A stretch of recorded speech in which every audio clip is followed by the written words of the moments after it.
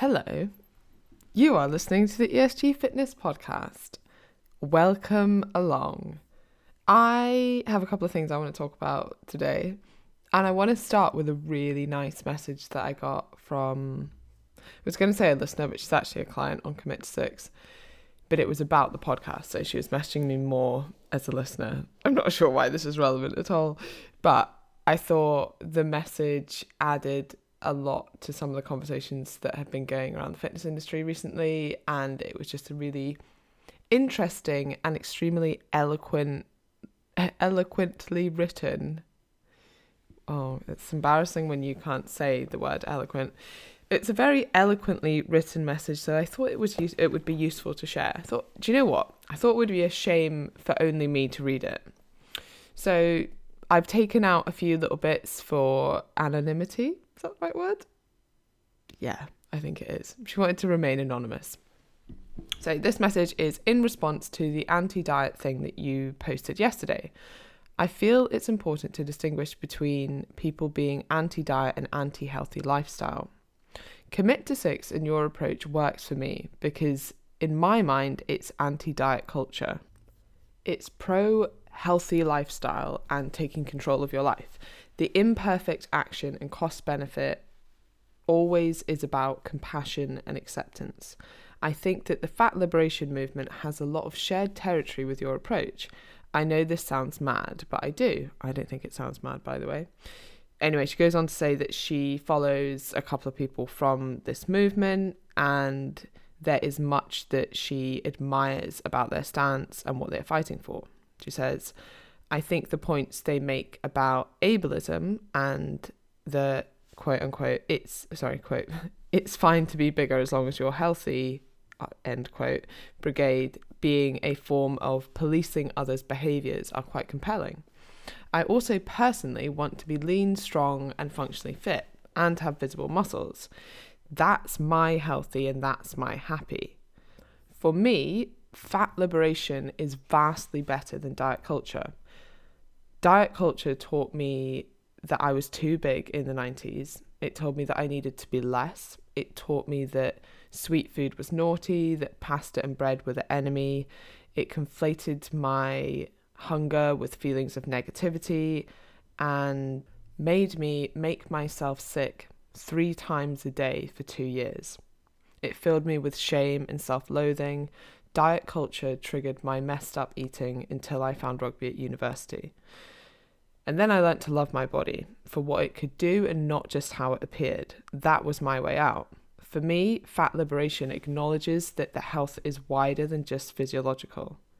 People for whom slimness is so wrapped up in their identity that it becomes an illness in itself, are less healthy than fat people who have accepted their own bodies.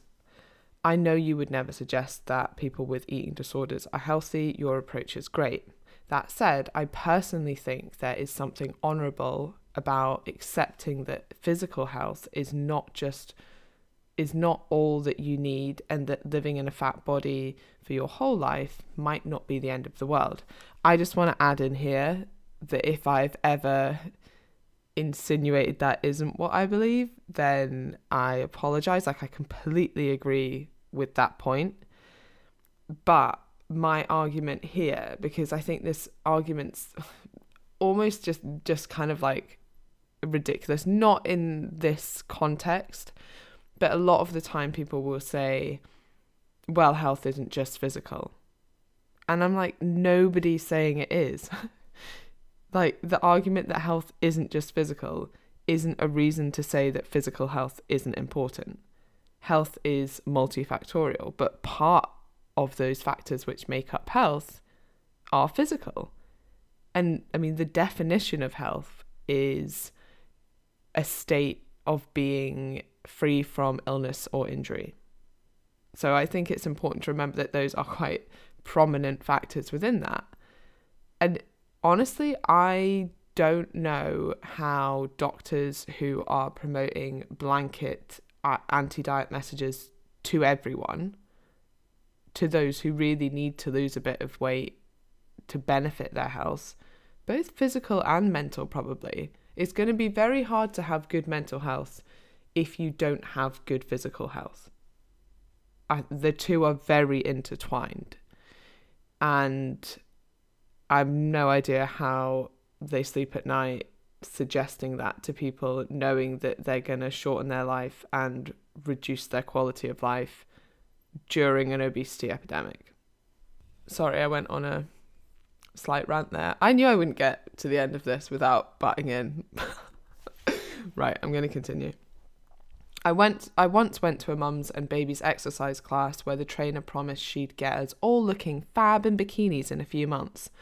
I never went back because the thought of a bunch of new mums obsessing about their bikini bodies in the first months of motherhood really seemed like the very definition of madness to me.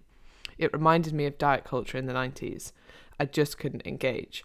Within 6 months, however, I was doing sports that I love and eating to feed and nourish my baby and my body. I had my abs back as an unintended side effect.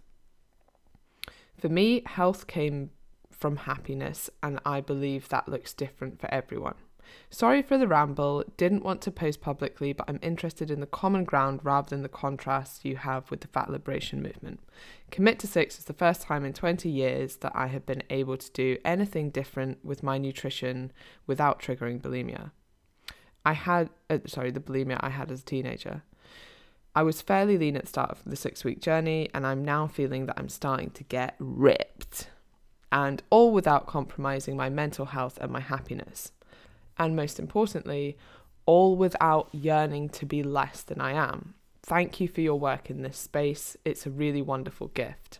I have rarely seen anyone so gifted in making science so clear and simple and making fat loss so separate from the patriarchal construct of female perfectionism. The anti-diet lot are not rallying against the work that you do. You and your science-based approach is the answer that perhaps both sides are looking for. Oh, and I'm signing up to Committed Tomorrow. Bring it on. I hope everyone else enjoyed that message. I mean, the last part was just really lovely for me to hear, personally. Little ego boost for me there. But I thought it brought up some really good points. So thank you very much to the person who I won't name, but deserves a hell of a lot of credit for that.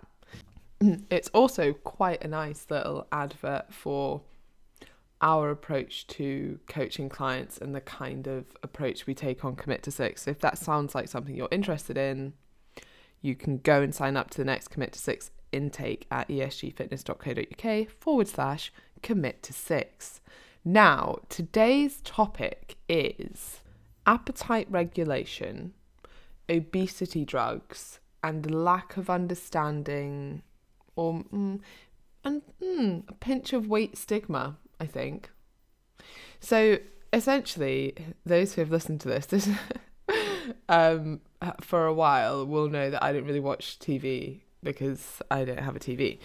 And I tend not to read things like the Daily Mail because I don't want my brain cells to shrivel up and die.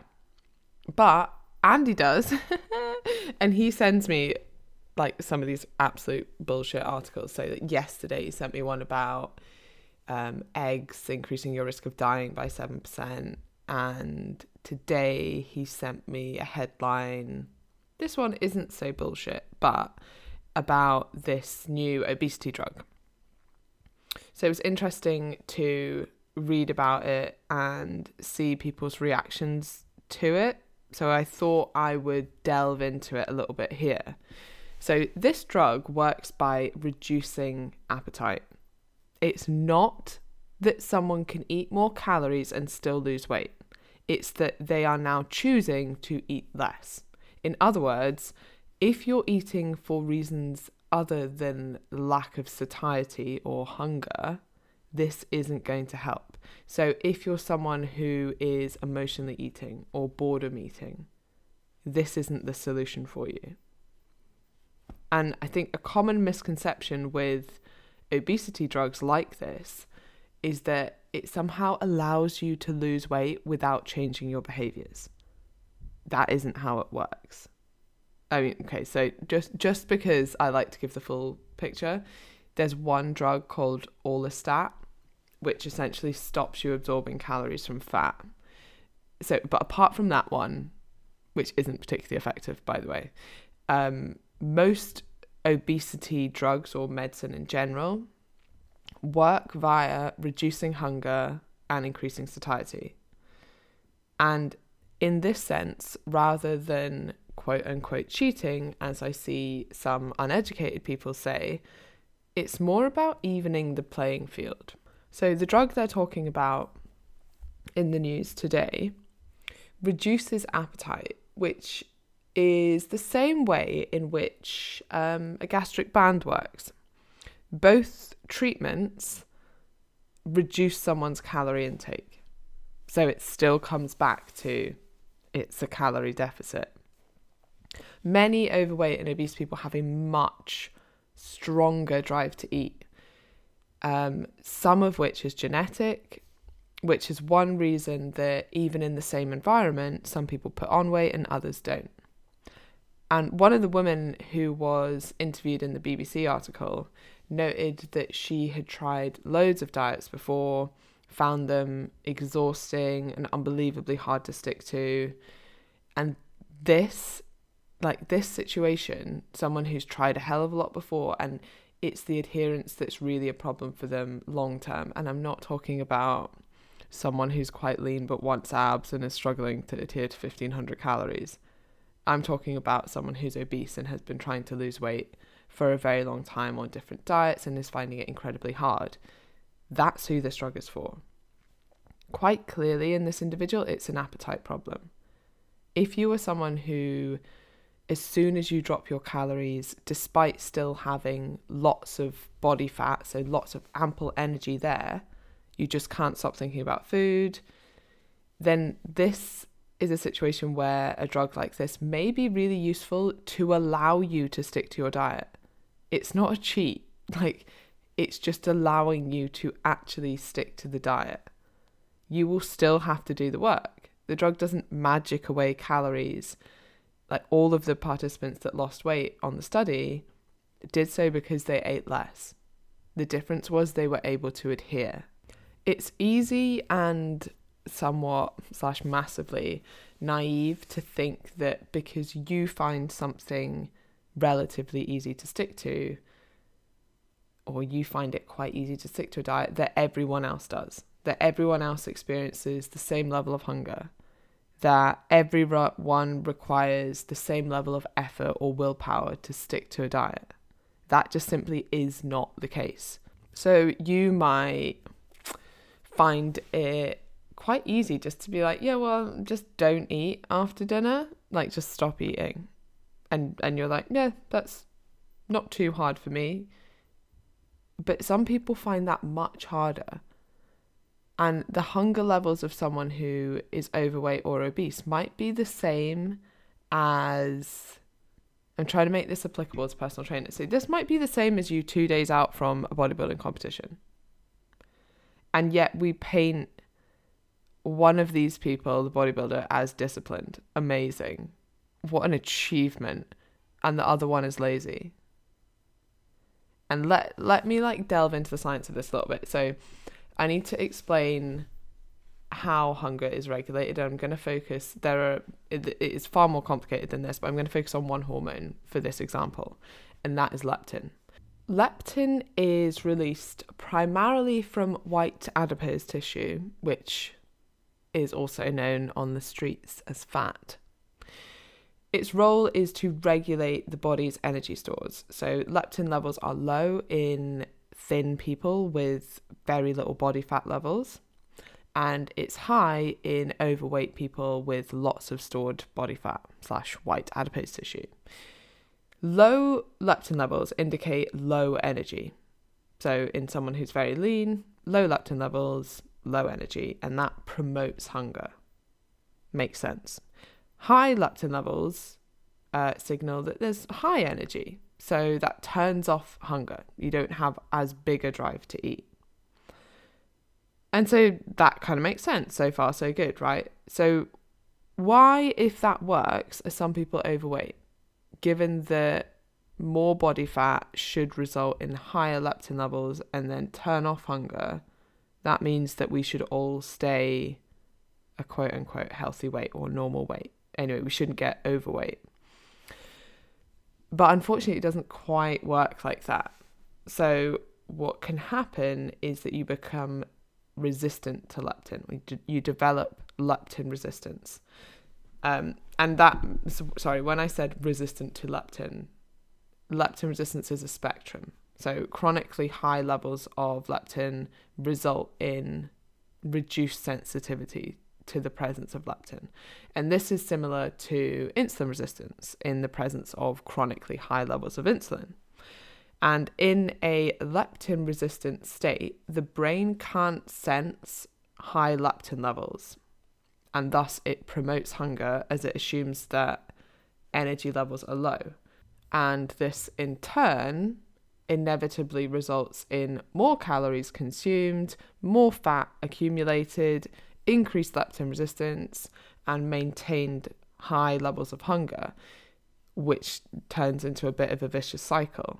So if we now go back to my point about hunger levels in a bodybuilder 2 days out from their show and obesity, leptin levels and hunger dysregulation in obese people mean that their brain doesn't have a good sense of the energy that is available. And thus it promotes continued eating and also lower levels of activity, the same way that it does when you're very lean and like I'm sure people have heard of, NEAT drops down, non-exercise activity thermogenesis. Your activity levels are reduced and your drive to eat is really high when you're very lean and all you can think about is food because your brain wants you to eat more. So although leptin and insulin levels, and I'm mentioning insulin here because it's also linked to hunger and the regulation of how much you eat and how much you move, and also that leptin resistance and insulin resistance often come together in high levels of obesity, for example. So despite leptin and insulin both being high in obesity, I actually just want to caveat this with not everyone who is obese will have leptin and insulin resistance, but it is very likely, and the longer that you are overweight or obese, the higher the likelihood of this is. But it isn't always the case.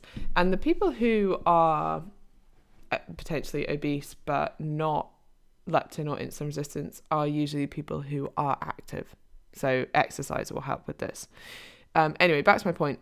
In obese states, although the leptin and insulin levels are high, the sensitivity to these hormones is low.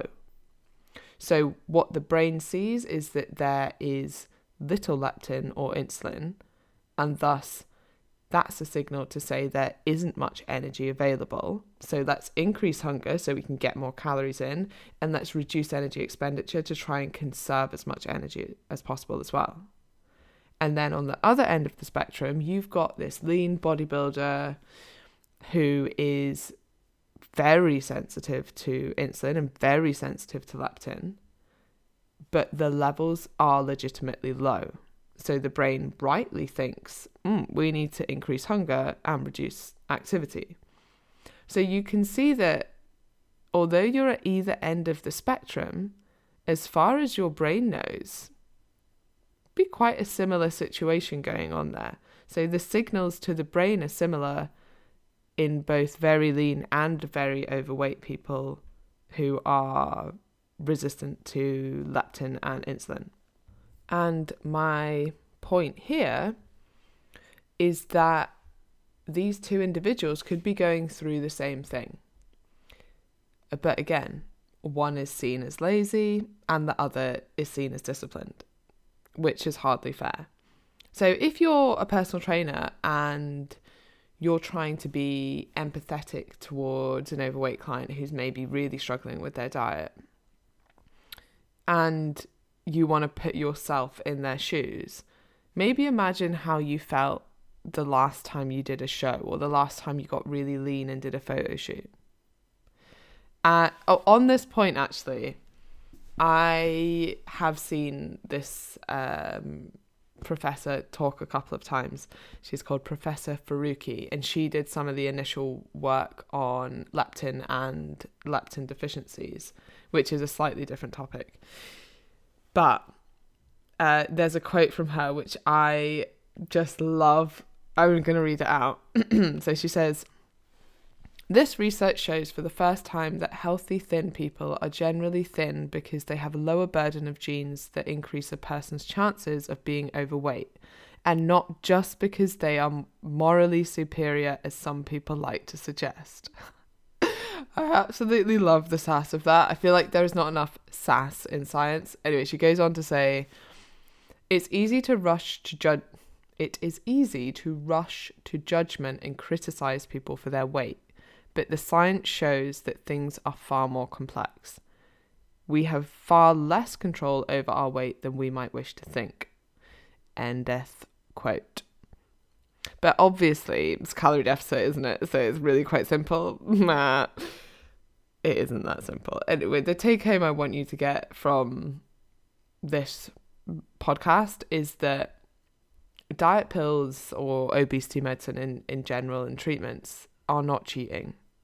And if someone says that they are, they simply do not understand how the treatment works. There is no obesity treatment that doesn't require eating less. Like, you get a gastric band. It's not, I think some people have this illusion that that's like cheating. No, you're forced to eat less. Like, you physically can't fit as much food in your stomach. That's how it works. And yes, part of it can bypass part of your digestive tract, so you're not absorbing quite as much nutrients. But by and large, the main reason they're working is because it's actually allowing you to stick to the diet. Same with appetite regulation drugs. Reduces your appetite so you stop eating as much. It won't work if you don't have this dysregulation. And a prime example of that is when they first discovered leptin. They thought that, we can just inject all overweight people with leptin, they won't eat as much, and that'll be the cure for obesity. But they saw that didn't work, partly because of leptin resistance, as we've just spoken about. However, when you see someone, in fact, a lot of this was Professor Faruqi's work, when you see someone who is leptin deficient, and this is normally caught in childhood, because if anyone listening is like, I think that might be me, it's not. Like, these children would try and eat furniture and things. Like, it's an insatiable hunger. And when they are given leptin treatment, they go back to eating normally. Like, there's a dysregulation in hunger there. And to a lesser extent with these drugs, like the drugs they're talking about in the news at the moment, it's not going to work if you're not eating because you're hungry. Like, if it's not an appetite dysregulation problem, then the drugs aren't going to work for you.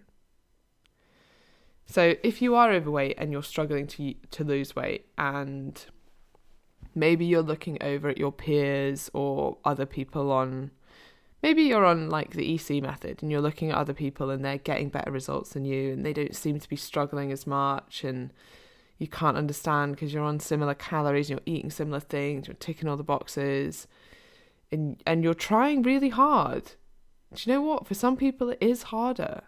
And it's not fair, but for some people it is a bit harder. And it's not because you lack willpower. It's because it genuinely might be a bit harder for you, and maybe you need a little bit more support, and that's okay, because that's why you've got coaches to support you. That's why you've joined a program. If it was easy, you wouldn't need to have joined. But it's okay that it's a little bit harder for you, because we're here to support you with that. And we often wrongly assume that leaner people must be hungrier, and the overweight people can't possibly be hungry because they've got ample energy available. Like, that's what body fat is. It's a stored energy. And sure, like, on a physiological level, you're not starving. But that doesn't mean that your brain isn't telling you that you are. You might feel like you are. Your body might be giving you the signals as if you are and driving you to eat in that way.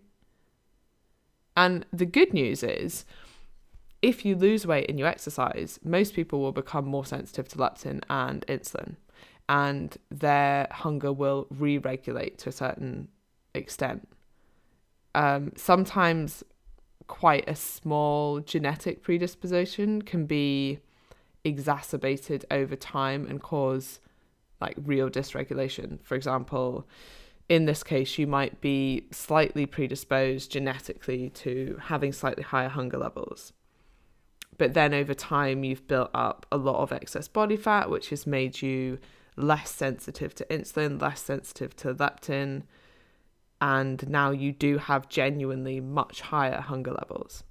But as you lose that body fat, and I'm not saying it'll be easy, but it could get easier as you lose it and become more sensitive to these signals. Hopefully that makes sense. And it could also be good news, because maybe if I'm not suggesting anyone take these drugs, but if your doctor did decide with you that these were a good thing to take, it doesn't necessarily mean that you have to be on them for life. It could be a way to get you down to a lean enough level that you become more sensitive to these hormones, that you're exercising more, and then you can come off these drugs and you're much better able to manage hunger levels and you don't experience such a high drive to eat.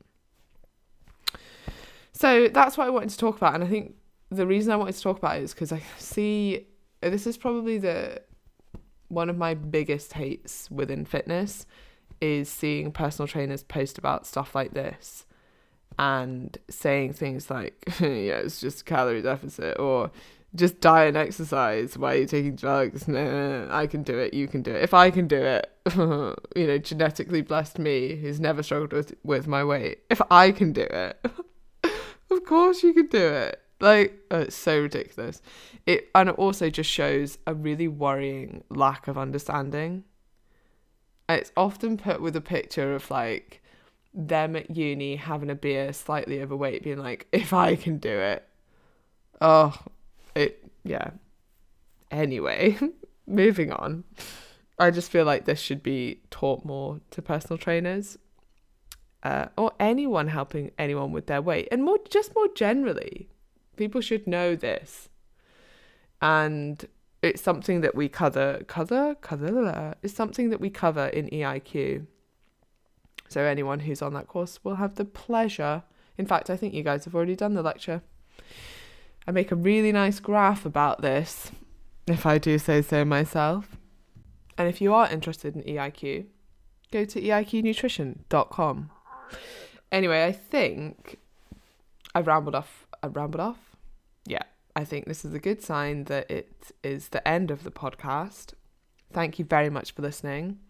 As ever, if you have enjoyed it, please do post it in your stories, tag me, review, rate, all the good stuff. It really helps, and it lets me know which episodes you found interesting and which topics I should delve into more. So if this is the kind of stuff you like knowing, then, let me know. And have a lovely day.